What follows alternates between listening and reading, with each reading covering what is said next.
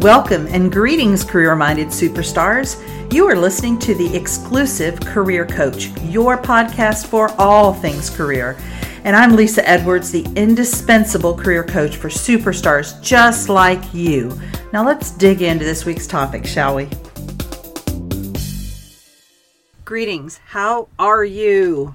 Fantastic. I am amazing today. It is beautiful outside. It is an amazing day. All right, so this month we've been talking about starting, restarting, or continuing your career and kind of different aspects of that. And so we've talked about perspectives when starting your career, kind of how to think about the beginning of your career, how to figure out what's not working in your current job if you're unhappy and what to do about it. And I've given you case studies of people who have made significant career shifts. So today I want to talk about alternative work arrangements and specifically self-employment, contract work, and side hustles. Just give you some food for thought. This is not for everybody, but maybe it's for you, and maybe this is just exactly what you need to hear today. So first of all, let me define the terms. So if you're self-employed, you're basically hanging out a shingle to provide a service or a product. If you're a solopreneur, you're the only person in your business. So you're going to be doing everything. You're going to be doing the financials, marketing, operations, purchasing, and billing, everything. If you hire others, you may be involved in human resources, payroll, vendor negotiations, etc. So you're going to wear a ton of hats. So that's an entrepreneur or a self-employed person. If you're specifically a contract worker, you're also self-employed, but you're providing services to another person or organization. Now, you could be contracted with a number of companies or organizations, and you could also be self-employed and providing contracted services, which is what I do, and I'll explain that in a minute. So you're often in this situation, you're referred to as a 1099 because that's the tax form that employer has to provide you at the end of the year. So you're not an employee of the organization. You're usually not eligible for benefits. Now, I've had some contract workers who have received benefits, but it's few and far between. Typically, you're not getting, paid time off, insurance, retirement contributions, any of that kind of stuff. So also I want to talk about side hustles. So the reason I want to bring that into this conversation is that often self-employment starts as a side hustle. So what that means is you're still doing a full-time job, you're still getting benefits and a regular paycheck, but you're doing this service or you're creating this product on the side. So you're keeping the benefits, you're keeping the predictable income, you're keeping that security while you're building this side hustle. And you may be wanting to become an entrepreneur someday. You may have a plan. I'm in a mastermind with a woman right now who works full-time in the educational system. And she has a date set that she wants to become self-employed. Other people see the benefit of keeping that as a side hustle. They like the security of their job. Maybe they love the work that they do. They like the benefits and they want to keep their side hustle as just that. But either way, it's providing you, with additional income. So what I meant a little bit ago while I said you could be self-employed and be a contractor, that's kind of the scenario that I'm in. So I have my own business, Exclusive Career Coaching, where clients, individuals are working directly with me. And they're coming to me and paying me. I'm also a subcontractor for an outplacement firm. So I get clients from them who need outplacement services. And if you don't know what that is, those are services provided by an employer when they are terminating an employee. So they've let a person go, but to help them go to land somewhere else, they're providing them with career services, job search services, resume writing services, those kind of things. So I'm doing contract work and I'm self-employed. So I want to take kind of the journalistic approach of who, what, when, where, and why as I go through this to kind of give you a window into what life would be like as an entrepreneur. So if you've ever thought about this, or maybe you have never thought about being an entrepreneur and you're just curious as to what that life would look like, I wanted to try to give you a taste of it. So the first thing is the who, right? So there's, I think, some general rules about who's best suited to life as an entrepreneur. And there's going to be a lot of variety in this depending on the product or the service and the way that you're delivering that product and service. But I came up with 5 things that I think are pretty universal. to being an entrepreneur and being a solopreneur specifically, because for most of us, we're going to start out as a solopreneur. We're not going to start with a whole team of people. We may eventually have that large team, but initially we're going to be employed by ourselves. So number one, you really need to be self-motivated. So what I see I'm in a global entrepreneurial community, and several actually, and what I have noticed is that I think that what many of the people that are drawn to being self-employed are drawn to it because the structure of an 8-to-5 job is not appealing to them, and the confinement of a job is not appealing to them. And so they go into an entrepreneurial venture because they want the freedom and the flexibility, which is great, don't get me wrong. But when you don't have that self-motivation and that kind of structure on yourself, when you're not able to self-motivate and self-structure, now nobody's doing that for you. You don't have a boss that's kind of saying, okay, here's when you come to work and you stay until this time. I need you to do this project and get it done by then. And so if you're not self-motivated, it can be really easy to take the day off a lot, right?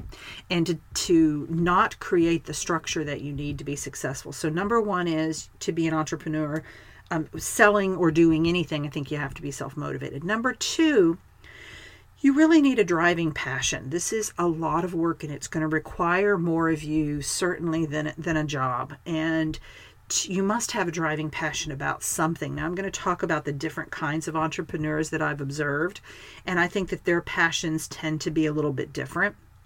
So you either want to have a passion about the thing that you make. I have a friend who does fused glass. It's beautiful, like mosaic glass. And she does, mirrors and birdhouses and wind chimes and all kinds of cool things. And she's very passionate about the glass things that she makes. I'm very passionate about providing career services to high achieving 22 to 32 year olds.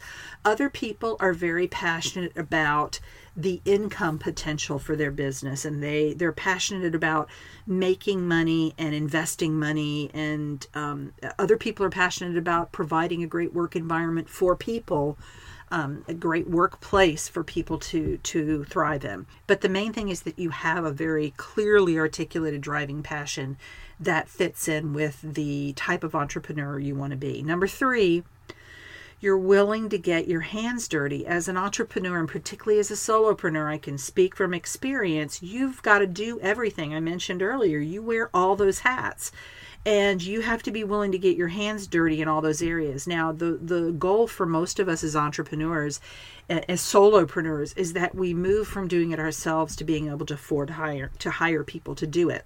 But I think there's a lot of value in learning how to do those things first. One of the big learning curves I've had in 2018 has been Facebook ads. And it's been quite an odyssey. But I know that I'm better for learning what I've learned and going through the mistakes I've learned. And eventually I want to just hire somebody and say, here, take care of this and let me know if it's broken. But right now my hands are very much in that. So you have to be willing to get your hands dirty. Number four, you have to be willing to put yourself out there. You're going to be marketing your business. You need to go to events like Chamber of Commerce meetings or whatever it is, depending on what you sell or do, whatever kind of meetings make sense. But you have to be willing to put yourself out there, not just in terms of shaking hands with people at a networking event, but in terms of marketing yourself. If I think about the two people that I'm in a mastermind with, it's interesting that I'm pretty extroverted, and I like being out and talking to people, but both of them are really having to get over their issue around being seen and being visible and being the face of their company. They kind of want to be on the back, end of things. And that's really hard to do when you are a solopreneur. So you have to be willing to put yourself out there. And then number five, you have to be willing to ask for the sale. So you're going to be selling a product or a service, and if you are completely uncomfortable with the idea of asking for sale, you're going to have to get over that, or you're not going to make any money, and you're going to have what I have heard referred to, and I totally agree with it, as an expensive hobby. It will not be a business. It will be an expensive hobby that will probably be costing you more money than you're making. So you have to be willing. And I have to say that was not an area that was natural for me when I got started, but I've gotten better at it. I don't know that it'll ever be my greatest strength. I'm not that natural salesperson that some people are, but I've gotten to a place where I think I'm pretty good at it. And I also make sure that my head is around how I'm providing service to this prospective client, and not about, oh, what will they think of me? And, oh, this is so uncomfortable for me. If I can get out of my own head and get into their head, then I do it much better. So those are kind of the things I think that are universally best suited to be an entrepreneur. So if you're not self-motivated, if you don't have a particular passion about anything, you really don't want to get in there and get your hands dirty, you're not willing to step out and represent your organization and make contacts and network, and you're not willing to ask for the sale, you're going to have a hard time as an entrepreneur. So that's the who. The what.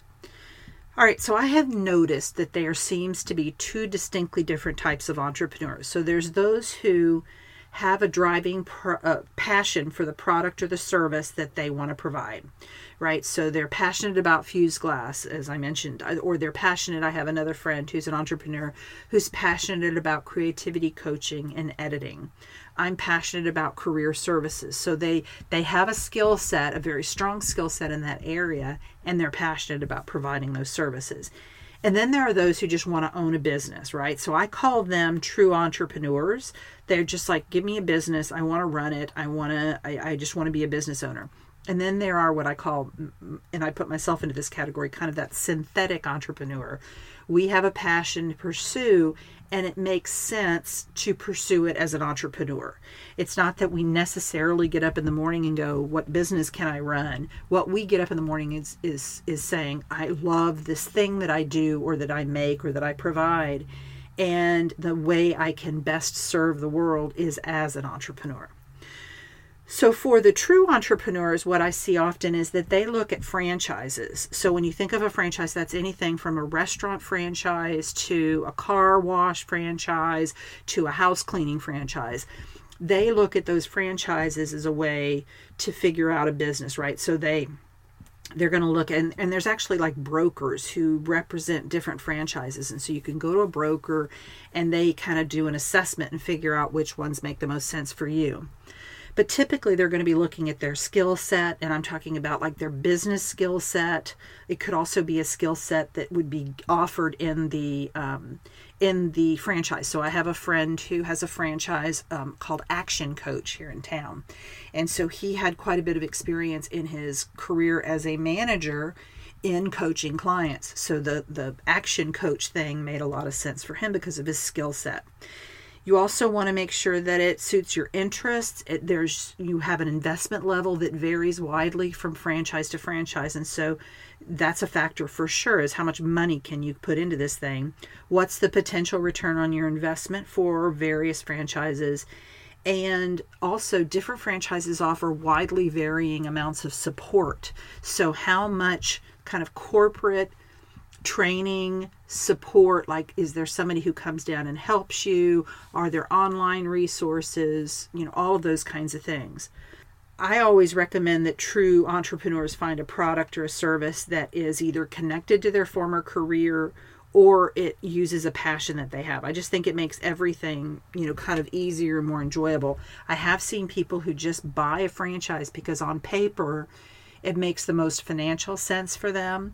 But I think if you really want to love the work you're doing, especially if as a franchisee you're going to be in there day to day doing the work, I think it makes complete sense to love the work that you're going to be doing. So in terms of the what for the synthetic entrepreneur, the challenge really becomes defining the product or service that they provide. So oftentimes I see entrepreneurs that have tons of ideas. They're just full of ideas and very short on follow through, and it's very hard to rein them in to find, to come up with a business plan.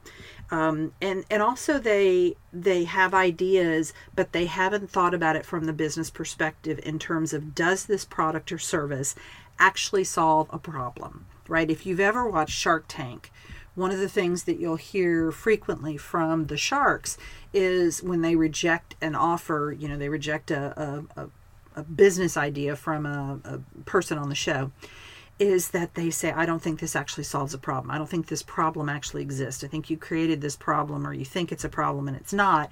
So that applies at all levels of entrepreneurship. So, getting really clear on, is there an actual problem that I'm solving, and how do I solve it, and how do I solve it better than anybody else is super important. So that's the what. Now let's talk about the when.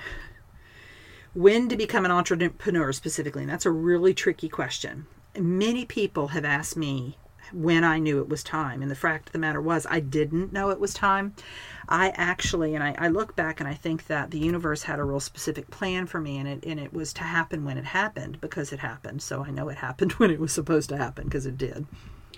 But I left my very secure and fairly high-paying job in higher education when I did, because I was under the notion that I had been invited in to do some kind of contract work for some probably the most well-regarded resume writers in the industry, and I had been taught by them. I was their student, and I was kind of a star pupil. And I heard what I wanted to hear at the time, because I was really wanting to get out of higher education and do my business full time. And I thought that that was going to be a very lucrative source of income for me. And it's interesting because I can look back now, and I only got a few assignments from that. So obviously I was misinformed. I wanted to be misinformed. I think I told myself that this was going to be the answer. But I made it work. I found other ways to bring that income in. It didn't come as quick and as plentifully as I had hoped it would, which I think is all part of the deal. I think that's what I needed. But the fact of the matter is I didn't know when it was time. So I mentioned side hustling a little while ago, and I think that that's the perfect kind of bridge, right? So you start this business on the side, you've got the security of your job, you've got the benefits of your job, and at some point, if you do want to go full-time, there becomes a tipping point. There becomes a point at which you can't afford not to go into business full-time, right? So you've got so much activity over here, and there's so much potential activity that you're losing out on opportunities, right? So if we think about contract work, for example, right? So someone who is going into a company and doing some sort of consulting work, let's say, you're going to be limited in what kind of consulting work you can do, and you certainly can't do a long-term engagement when you've got a full-time job. So you're probably passing up on opportunities, and you know the dollar amount of those opportunities that you're passing up on. So you really want to look at that and think, okay, here's what I'm walking away from. Here's the salary. Here's the benefits. Here's everything. Here's what I would be walking towards. Does this make sense? Am I willing to take this risk? And I think also what happens, and this is actually borne out in career development theory, as you start to make a change, your head makes the change before your body physically goes. It needs to happen that way. So what will happen, and I certainly saw that in my case, my interest in my full-time job began to wane. My interest was really focusing on my business. And I remember I had a particularly challenging personnel issue at this time. So that was a piece of the mix too. And I had gone to my boss and had basically been shut down for getting any support for this personnel issue. And I remember thinking, I would have to put all of my energy into solving this personnel issue because I'm not getting any support, and I don't even know if I could do it with that. And I just don't want to. This is the time to walk away from that and walk towards the thing that I really want to do full time. The main thing I want to say here is that I want you to really plan kind of financially for this move, right? So, in whatever metrics you want to use, I want you to plan for this so that you don't just make a knee-jerk reaction and you get mad at work one day and you quit and decide to go into business for yourself. This needs to be planned out on a lot of fronts. That's not my area of expertise, so I'm not going to talk about, what do you do about insurance and what do you do about your long-term health care, any of that stuff. I don't want to talk about that here, but there are plenty of resources out there to help you. All right, so that's the when. Now let's talk about the where. So there's the where of the location you work at and the where of where you find your customers. So I want to cover both of those. So in terms of where you work, many solopreneurs just work from home. That's what I do. Or at coffee shops. So when I work at a coffee shop 1 or 2 days a week with a colleague of mine who's also an entrepreneur, and everybody in there basically I think is an entrepreneur. It's a hoot.